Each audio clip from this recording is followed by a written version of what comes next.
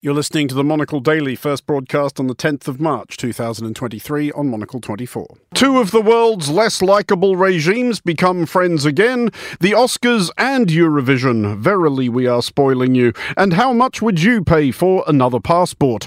I'm Andrew Muller. The Monocle Daily starts now.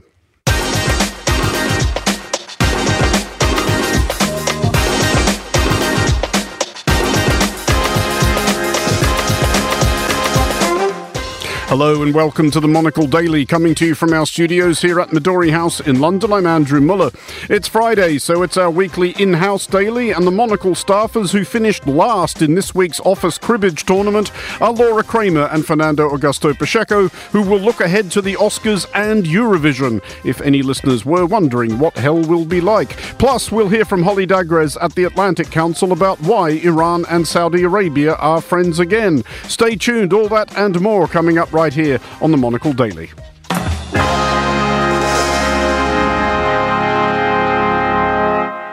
This is the Monocle Daily. I'm Andrew Muller, and I am joined today by our senior correspondent, music curator and Eurovision desk chief, Fernando Augusto Pacheco, and by Laura Kramer, producer and entertainment correspondent. Hello to you both.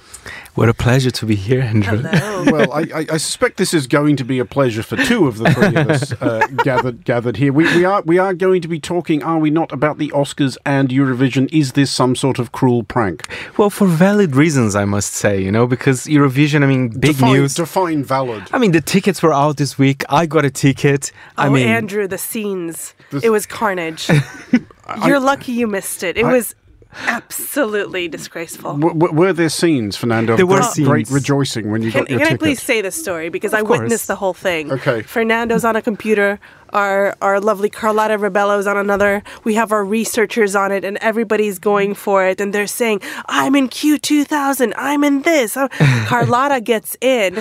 Her ticket somehow magically disappears. So then it's one for the final that comes up, and it's like 380 pounds or something. She's like, no, that's too much. And Fernando's like, where's my credit card? Where's the... She literally said, you have 2 minutes to run to my desk with your credit card. Yeah, he was pushing old ladies over like dogs. So we didn't have those in there, but he would have. It was disgraceful. Well, we will have much more on Eurovision later in the show, but first, and this is going to be one of the Friday Daily's signature seamless gear changes to the Middle East, which has seen a few startling diplomatic rapprochements in recent years, mostly involving Israel and various Arab countries which had hitherto been unfavourably disposed towards it. A normalising of relations between Iran and Saudi Arabia isn't quite that eyebrow-arching, but it is not nothing. Relations between Riyadh and Tehran were severed 7 years ago after the Saudis executed a Shia cleric and protesters in Iran vented their displeasure on the fixtures and fittings of Saudi diplomatic missions. Now, I'm joined with more on this by Holly Dagres, Senior Fellow at the Atlantic Council, editor of The Iranist.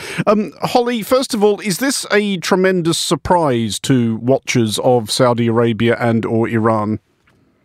Well, Andrew, it's interesting because this was actually, these talks were ongoing for some time, actually, in Baghdad. So they actually started in April 2021. And they had been going on for some time. And the sixth round was actually supposed to happen last fall. But then the mass protests, anti-government protests kicked off after the murder of Mahsa Jina Amini in mid-September 2022. And rumor has it that the reason that the talks actually ceased wasn't just because of the anti-government protests, but because of an Iranian diaspora satellite channel by the name of Iran International that used to be based in London. Now, some Iranians, and particularly the Iranian government, believe it is Saudi funded. And when the protests kicked off in mid-September, there was a lot of rolling coverage of the protests, and they blamed the satellite channel for the unrest in the country. And clearly, as you outlined there, a lot of work has gone in to this rapprochement. But what is driving that? Why were both Riyadh and Tehran willing to put in the hours to restore relations? Well, these are two major regional players that have been at loggerheads, I would say, for years now, but particularly since the U.S. withdrawal from the Joint Comprehensive Plan of Action, or JCPOA, in May 2018 under the Trump administration. That's when we really saw an escalation of tensions in the region. And it was during that time we saw the sabotage of oil tankers in the Persian Gulf. And we even saw that Saudi Aramco in, I believe, September 2019 be attacked. And it was a lot of tensions in the region that pushed, I would say, countries like the United Arab Emirates to sit down with Tehran and talk to reduce tensions in the region. And of course, since then, we've seen with the war in Yemen, missiles being fired over Saudi cities and whatnot. And so this tension has been ongoing for some time. And I think it was just long overdue that these countries would finally sit down and broker a situation that would resume talks of relations after 7 years. But I think the real elephant in the room is that it was led by China. And I think that's what's really key here. I do want to come back to that point, but you mentioned Yemen, and obviously Iran and Saudi Arabia, by one analysis, have been waging a large-scale proxy war across the Middle East for much of the last decade, not merely in Yemen, but also in Syria, Lebanon, and Iraq. Would it be being hilariously optimistic to suggest that all of those conflicts may de-escalate somewhat? I mean, one would hope, but I think that things are a lot more complicated than that. I mean, the Iranians will obviously say that we have nothing to do with Yemen. The Yemenis have their own agency, the Houthi rebels, but we know that's not the case. So even if they sit down and they've written this all on paper and they decided to send ambassadors to each respective capital, it doesn't mean that things overnight are going to be dandy in the region. And I think it's naive to think otherwise. I think this is a long-term thing, but this is certainly a start that they're able to send ambassadors to Tehran and Riyadh and at least summon them and complain, for starters. And to come back to that role that China played in this, what is China's interest in Saudi Arabia and Iran being, well, sort of friends again? Well, I mean, there's several things going on here. First of all, China has been pushing these joint plans, essentially, that were Chinese vision for regional security in the region. And so we've seen them talk about this for some time. We've seen Xi Jinping in the region make numerous visits. We actually just mid-February saw Iran's President Ebrahim Raisi go to Beijing on an invitation by China. And it's clear that China wants to play a bigger role in the region, and it's been doing so for some time. And this is particularly in the context that the U.S. has somewhat focused its attention eastward on China, on Russia. And I think they're seeing that there's a space there for them to have more influence in the region, and that's what they're doing right now. And they've certainly done that by bringing two regional players back to the table. Holly Dagres at the Atlantic Council, thank you. As always, you're listening to The Daily, and let's bring in our panel, Monocle's Laura Kramer and Fernando Augusto Pacheco. Listeners of a sensitive disposition are advised that quite a lot of the rest of today's show is going to be consumed by discussion, not only of the Oscars, but of the Eurovision Song Contest. It's too late for me, but save yourselves. The Oscars, which, as we have discussed it around this time in previous years, is that thing where lots of the world's most hilariously over-rewarded people all get together and we all watch while they tell each other how bloody marvellous they all are. But this year, Laura, I noticed that one of Earth's most currently admired people has not been invited. That's right. President Zelensky will be notably absent after making virtual appearances at the Grammys, at the Berlin Film Festival, at the Cannes Film Festival. He will not be making one of those now at the Oscars. It's actually the second year in a row, and there was a really big power agent who was really pushing for it. But the Oscars said no. One of the reasons that they're citing is that they feel that a lot of people care about the Ukrainian conflict because the Oscars feel like, it's mostly white people, where there are many conflicts that are happening around the world, and they've never really paid attention to that they say that is one of the reasons. But we've never done the decent thing before. Why start now? I don't know. I think there's more to it than that. I think obviously the Oscars have had the hashtag Oscars so white controversies in the past. So I could maybe buy that. But the truth is, the Oscars are looking for ratings. Last year's show was the second worst in terms of ratings in the history of the Oscars. Now, nobody knew that the big slap was going to happen. Maybe had they known in advance, more people would have tuned in. If I could be guaranteed a punch-up, I would absolutely watch the Oscars.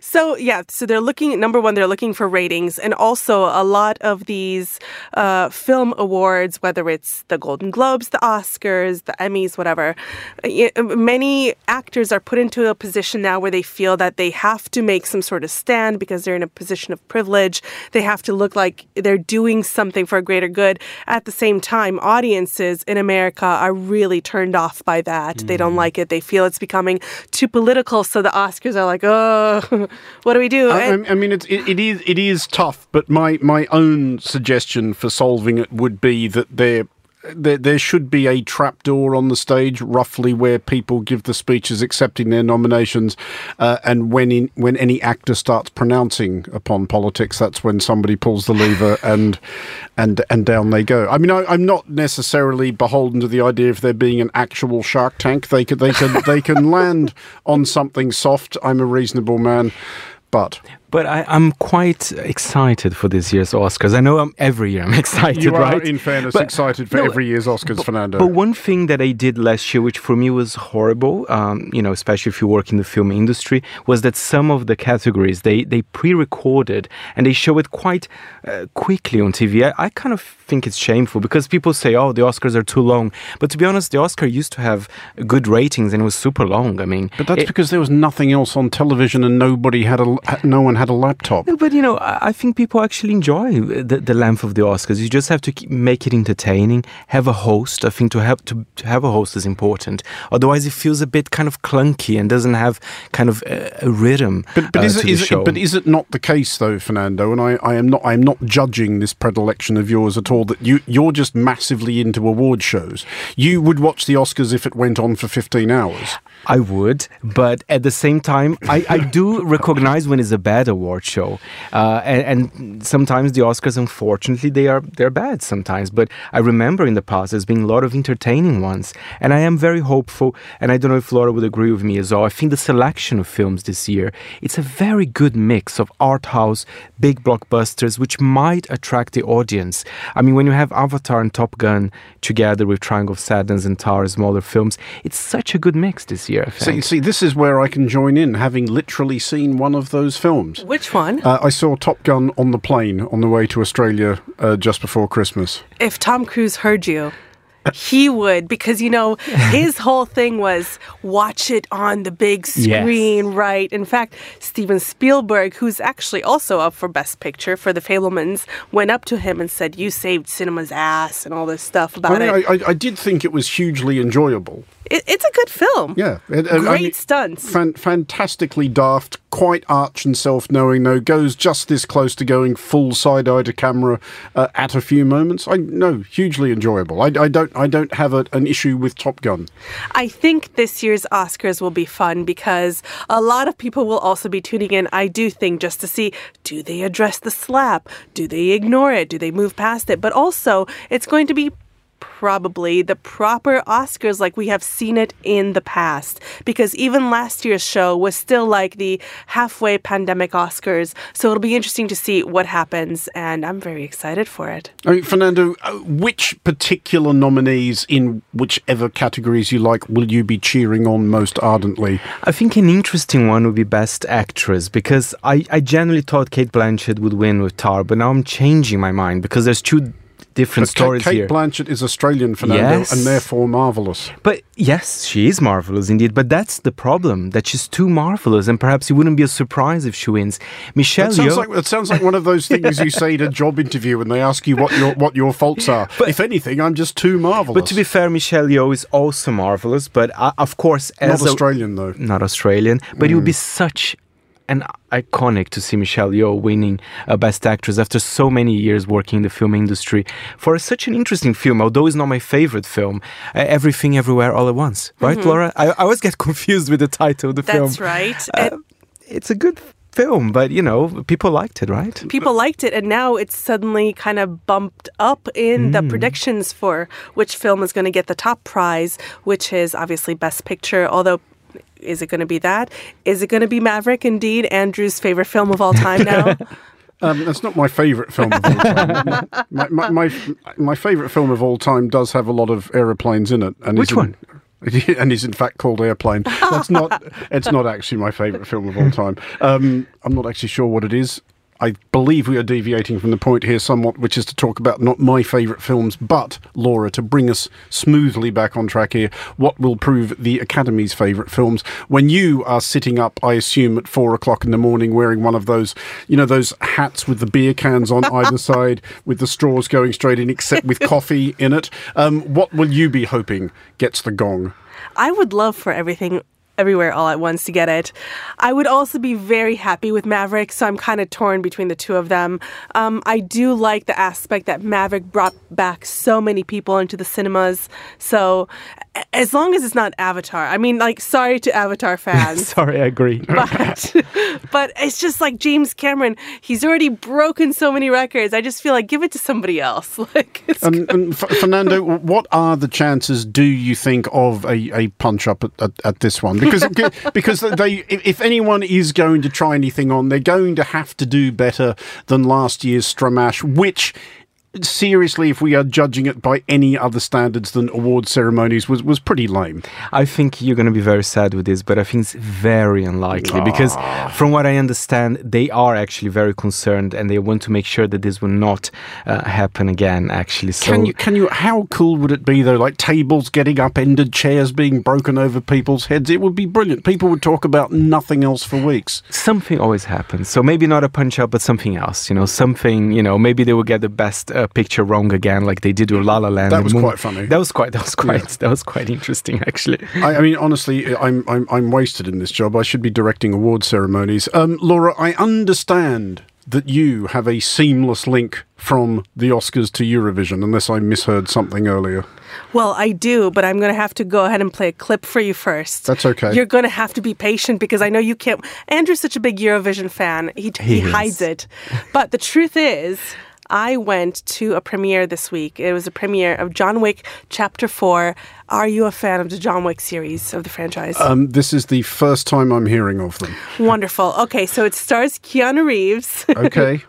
And he's like, you're making me laugh. Okay, so I went to the premiere of this film, and it was very rainy and very cold and horrific, but I got to chat to a few people, including one of them who is Ian McShane, about basically blockbusters. Like this franchise started out as a small indie film, really, actually, and it's become huge. And I just basically asked him, where do these blockbuster films sit now in an area where films go to streaming so much faster and, quite frankly, fewer people go to the cinema?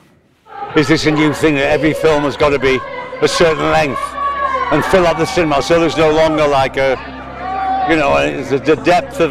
But film's been dying in terms of films that are made for like 20, 30 million. Netflix has taken that place.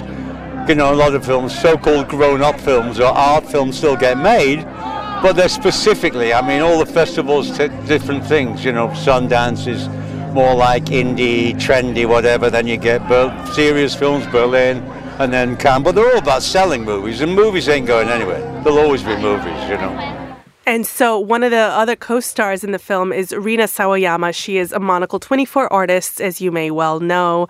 And people were speculating that she was going to be the UK's Eurovision ambassador, so to speak. Is that? But she isn't. This is the seamless link. She is not. And the thing is, let me tell you, there were people there who had asked her about it, who told me when they brought it up in the interviews, the mood shifted. It got very weird. So they didn't know. Is it because she's doing it and she can't say, or is it because she's not and it's awkward? Well, now we know that maybe it was the latter. Who is it then? I did read this somewhere. The UK's... It was a good choice. It's Mae Muller, and the song's called I Wrote a Song. And it was about cheating, actually, which is a big trend in music today. So, I respect... Cheating in what sense? The sporting, romantic... Exactly. So basically, she said that she's being cheated by her ex-boyfriend, and instead of Hang on, somebody's written a pop song about cheating and love going wrong. God, this changes everything. No, but Andrew, people are being very direct about it. I mean, just look at Shakira. But I genuinely think it's becoming even more of a trend than what it used to be. So the song is not, despite the title, in fact about writing a song? No. Oh. No, Well, it's about that's deceptive. it's about saying bad things about her ex-boyfriend. Is she going to win? I don't think she's going to win, but I think it's being a very valid entry for the UK. The UK is taking super seriously. Look at Sam Ryder with Spaceman. He was number 2 last year, only behind the Ukrainian victory. So yeah, it's changing. I think the UK is getting very involved with Eurovision. The country loves it. I knew, for example, to get the ticket, we're talking about how difficult it was because people in this country, they love it. Well, indeed. I do have some follow-up questions about the ticket, Fernando, and it's more in the manner of a hypothetical. Would you be prepared if some absolutely obnoxious amount of money was offered to you to resell it? No. I mean, I don't... £1 billion, Fernando. God. Maybe 1 billion I would, but actually I generally saw some tickets for £11,000 for resale. I mean, it would be such a moral decision. I wouldn't know what to do, actually. Because it's so special to be there as well. I mean, 11 grand I'd be expecting to be allowed to get up and do a couple of numbers. Exactly. But yeah, that's the price for resale. I mean, it was sold, all the tickets were sold out in 25 minutes. Laura, would you pay 11,000 quid to go and watch Eurovision? Absolutely not, Andrew. I would. What would you pay? Let's figure it out. 10 and a half. Maybe. I would pay, I don't know, if I had the money for 11,000, I'd probably go to the Oscars over Eurovision. But you don't pay for that. Although, how seriously is the UK taking this? Can I just say, because a lot of people were worried that actually there might be rail works happening and people can't actually get to Liverpool, which would be the most British thing I could possibly imagine. Rail works and people can't go to Eurovision with the £11,000 tickets that they God, booked. actually, I bought my train ticket, so hopefully that's not true. But the UK, they love complaining, but they are actually, they won so many times Eurovision. It's just because they don't like losing. That's the reality, and they start blaming Europe because of the vote. Not really. They just needed to send a decent song. People don't care where you're from, as long as it's a decent song. I thought it was I honestly always thought that the UK's long run of out was a bit more complicated than that. There was obviously the fact that all their entries sucked, but there was also the fact of, I think, Brexit, you saw a big tailing off in the UK's votes after that. But also I think there became a genuine understanding, and this was something I noticed just in travelling in Europe and talking to other people about it, especially in Eastern Europe and Scandinavia, where they do, as you know, take the whole thing incredibly seriously.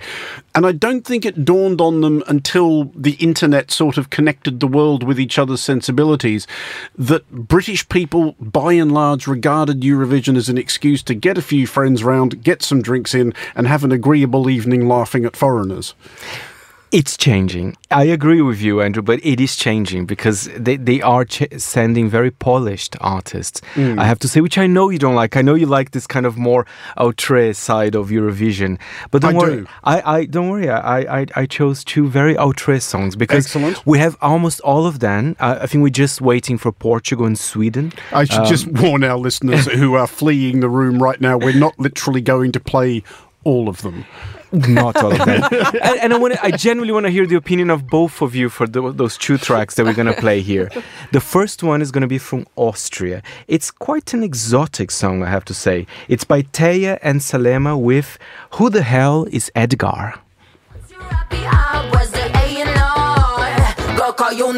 You're about to be a star.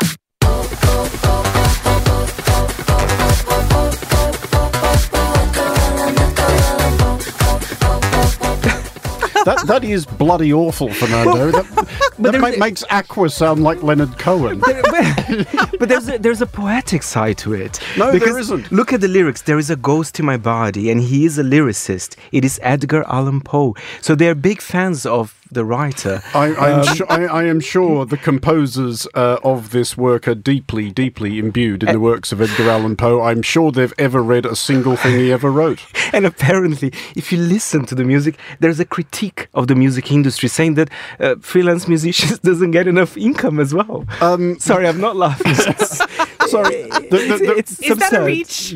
There's a subtext in that song to the effect that the people who wrote and performed it are complaining they're not paid enough. Yes, I think They're wrong. They say- are wrong. They are by definition vastly, vastly overpaid. At some point, they say 0.003, which is apparently the royalties that Spotify pay the artists. Spotify in this specific instance should have, I'd say, Harvard.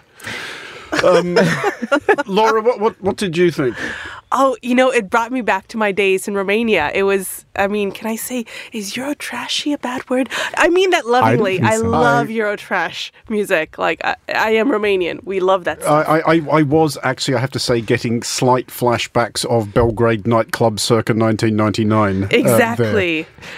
Are you prepared for the second one, though? Clearly not. It's from Finland, and it's a shame that Marcus is not here, because otherwise you'll be correcting my pronunciation here. But it's the Finnish, they are doing a different cha-cha-cha. This is a career... Is the song literally called Cha Cha Cha? Because they're up all night working on that. Oh, yes. So, yes, cha-cha-cha by the artist Karija.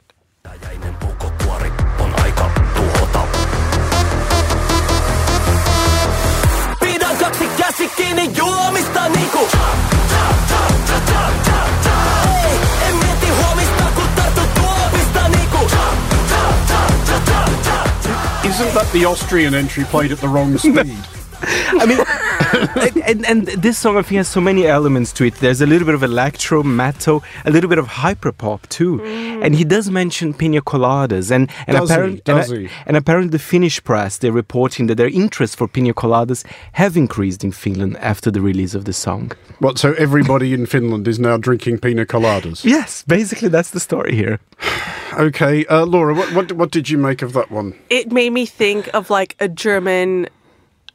I don't know what German club. It made you think of a I know German, it's from I don't know Finland. what. I know it's from Finland, but Death metal, it's that like stereotypical 3 a.m. German club with like leather and people getting whipped. Ooh. It's just like that's what it made me think of. And for the second week running, Laura, you are lowering the tone of the Friday Daily egregiously. Fernando, we have, I think, another 65 days until this is all over, so we will be discussing Eurovision again. But at this distance, seriously now, Ukraine are going to win, aren't they? Well, according to the bookies, yes. But I don't think so. Maybe Really? I don't. I mean, they have a good entry this year, but I wouldn't say is as impressive as the Kalush Orchestra.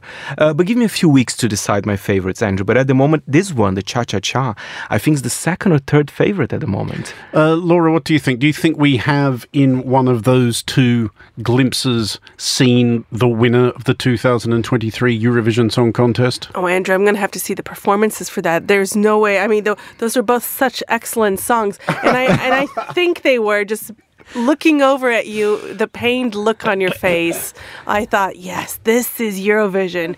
Bring it on! Because the thing is, where Cha-Cha-Cha is concerned, Fernando, there's going to be a stupid dance, isn't there? There are dances. And actually, we just heard a little clip of it. But as I said, the song is very versatile. There's a time that it goes to hyperpop, so it does change. What was that we heard? So, we heard the metal bit, I think. Okay. The hyperpop... And do you know what's a hyperpop? I would have assumed that was it. Oh, no. Hyperpop is kind of... It's even worse. Yeah. Okay, well, that's For you, yeah. A great deal we have to look forward to. Let us now move along to exciting news for anybody who believes that $250,000 is a reasonable price for unfettered access to the Great Sphinx of Giza. Egypt is retailing citizenship and a passport in exchange for that size of bung to the state treasury, or the purchase of state-owned property worth 300 large, or meeting one of several other somewhat rickety-sounding conditions. Yes, it all sounds like some sort of pyramid scheme. Hey, I worked on that one for some time. Fernando, are you tempted to buy this to become an Egyptian citizen? Would you look good in a fez? Can I be really honest with you? I think it would be very chic if I would be Egyptian as well. I always had this fascination with Cairo in the 60s. So, I mean, I don't know much about the country. Sorry, I know the political situation is a very difficult country, actually. But I wouldn't mind being Egyptian. I mean, 250,000, maybe. Yeah. Maybe. Yeah, I mean, what's a week's wages, Exactly. right? Yeah. I mean, I just paid 11,000 for my Eurovision ticket. Whatever. And Laura, you already are wearing a fez as you as do usual. most as usual. Yeah. Yeah. So are you tempted to go that step further and become Egyptian? I don't know. I was in Egypt for a bit. I have to say, if I judge countries by their wine, I wasn't a huge Well, that's hardly fair on Egypt. I mean, who thinks of wine when they think of Egypt? Well, Andrew, the people who tried to get me to like it did, and they just kept plowing wine at me from Egypt. And I thought, oh my gosh. But, I mean, Red Sea snorkeling was nice. I'm sure it's dreadful, but they don't really have the climate for it, do they? No, they don't, Andrew, but they try so hard. Okay. So no sale on Egypt at 250 grand. I have done a bit of research on this, though, and there are about a dozen or so other countries in the world which will flog you citizenship, certain terms and conditions attached. 100 grand makes you a citizen of Antigua and Barbuda or Dominica or St. Lucia. 150 grand Grenada or St. Kitts and Nevis. If you want to go a bit more boutique, 200,000 euros for Montenegro or North Macedonia. $750,000 for Jordan. Their wine is probably not much good either, quite similar climate to Egypt. Or 738,000 euros for Malta. Is anybody tempted by any of those? I think I would stick with Egypt, actually, because of this image I have of glamour from the past. But I'd never been to Egypt, so maybe I should check it out before, right, Laura? Yeah, my only ever impression of Cairo was not glamorous. It was mostly like 5 hours spent in a traffic jam trying to get onto the highway to Alexandria for what remains, I think, probably the most terrifying drive I've ever been conducted on. That's fair enough. I mean, Laura, what do you think? $150,000 to be a citizen of St. Kitts and Nevis. I quite like the idea of travelling with a passport from St. Kitts and Nevis. See, I think that sounds chic, Fernando. Not. If you have the money, here's my thing. If you have the money to splurge on this citizenship, why do you need the citizenship? Because surely you can just go there all the time. Well, as people have pointed out when they have criticised these sorts of rackets, specifically when it comes to Malta, one of the reasons you might want a Maltese passport is if you are a ropey crook from a non-EU jurisdiction who quite fancies having EU citizenship, so you have somewhere safe to move all your dubiously acquired assets should you need to. In that case, I choose Malta. Malta's very nice. And I know, of course, I give my throwaway comment. I mean, I do have this image of Cairo being very chic. But yes, I understand that actually there is a critique here. I mean, if you're wealthy, basically you can get a citizenship anywhere you want. Or, to be honest, I mean, some countries, they might not give you citizenship, but they might make your life very comfortable. Let's look here at the UK as well. I mean, they might not sell properly the citizenship, but if you have enough money, you're going to have a good life here, and you're going to have a lot of kind of tax benefits as well. But yeah, there's this critique here. But yeah, I'm still up for Egyptian citizenship. Laura, what do you reckon Romania could rack up for one of their citizenships? That does get you into the EU, of course, but that is the citizenship of your birth? That's right. I asked my dad this question, actually, and he came back with a very serious answer, and I will do an impression of him in this voice note. He said, plow and goat. I was like, Dad, Dad, only you can make that joke because you're Romanian. Like, come on, plow and goat. And so there you go. Cheap. And Fernando, if we transpose a plow and goat into Brazilian currency, well, I'm sorry, I have to defend Brazil. I think our passport would be very expensive. And you know why? Because we have a very ethnically diverse population. I think it's quite a powerful, actually, passport to have. I spoke here as well that it's actually quite easy to counterfeit a Brazilian passport as well. So you can even fake it if you want. But why is it easy to counterfeit a Brazilian passport? Because everybody can look Brazilian. Honestly to God, it's true. So basically nobody would doubt, oh, Andrew, yeah, of course, Brazilian. Laura, Brazilian. I would have hoped and assumed, Fernando, they had slightly more stringent security measures attached to Brazilian passports than just cutting out a picture and pasting it in. No, but there is something to it, trust me. I should do a proper investigation. Okay, well, please, I wish to make it clear that Monocle 24 as a corporate entity does not encourage the forging of passports from Brazil or literally any other jurisdiction. Fernando Augusto Pacheco and Laura Kramer, thank you both. And a shameless cross-media plug at this point for Monocle 24's new travel show, The Concierge, which you can listen to just as soon as you are done listening to this from wherever superior podcasts are downloaded. But finally, on today's show, we return to the Oscars, which are coming up this weekend, which I think we entirely failed to mention through that whole discussion. Among those hoping for a win is the Irish screen industry, which has films nominated in Best Picture, Best International Feature Film and Live Action Short Film, totalling 14 nominations across this year's awards. Irish actors account for a quarter of all acting nominees. So why have there been so many Oscar-worthy performances coming from such a small country? Sebastian Stevenson goes to the two Dublin acting schools that Paul Mescal and Barry Keoghan spent some time with before they hit the big screen.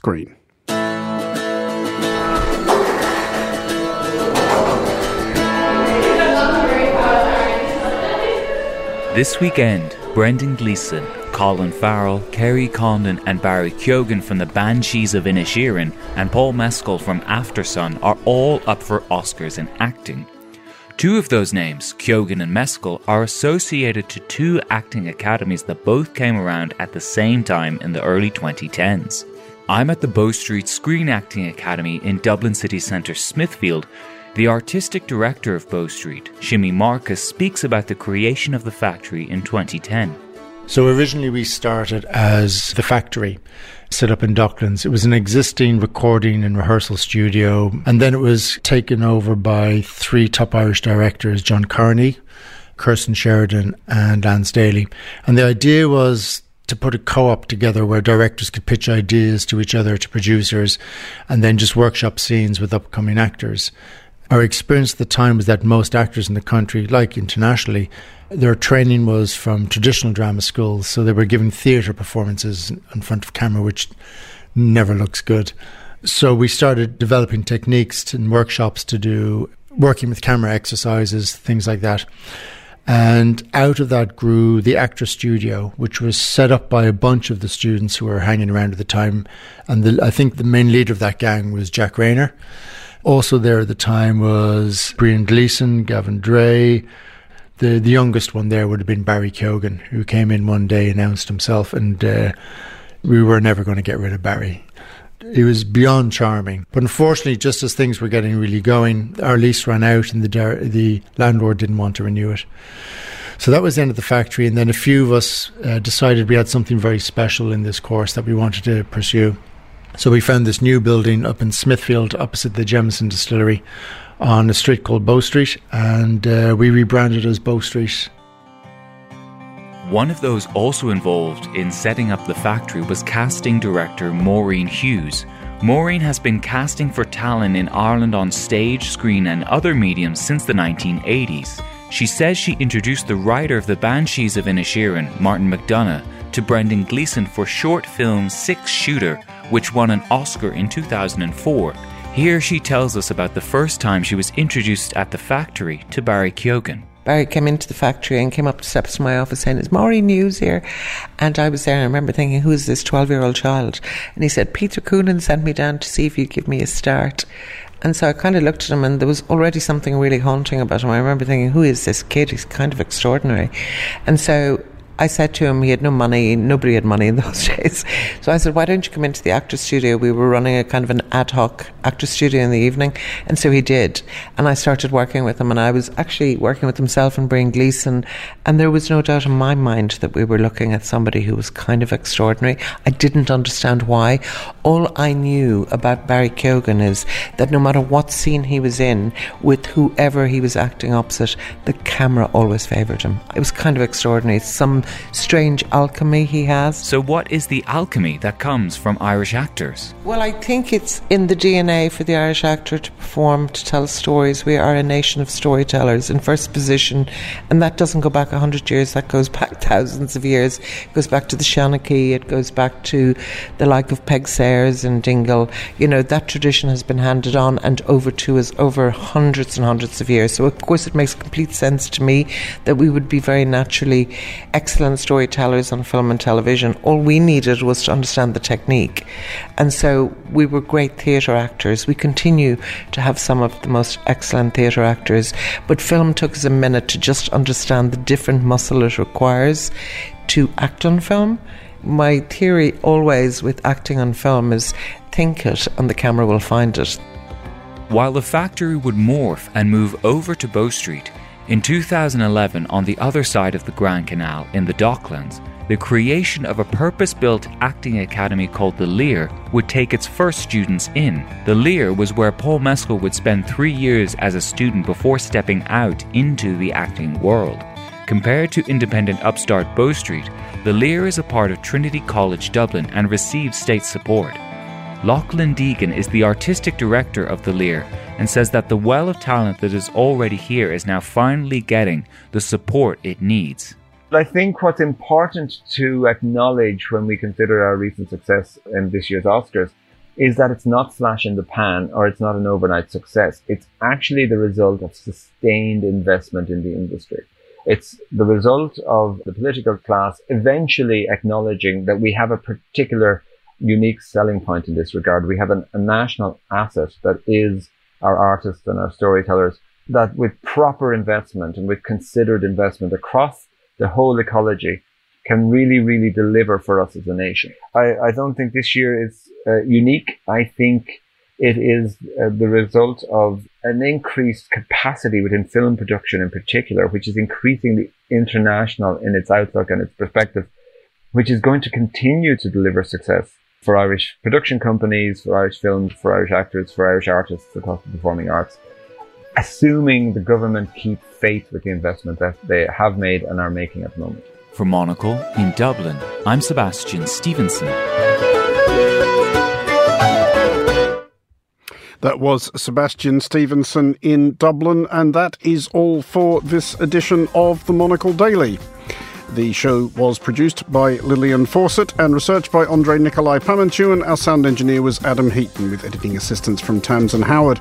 I'm Andrew Muller here in London. The Daily returns at the same time on Monday. Thanks for listening.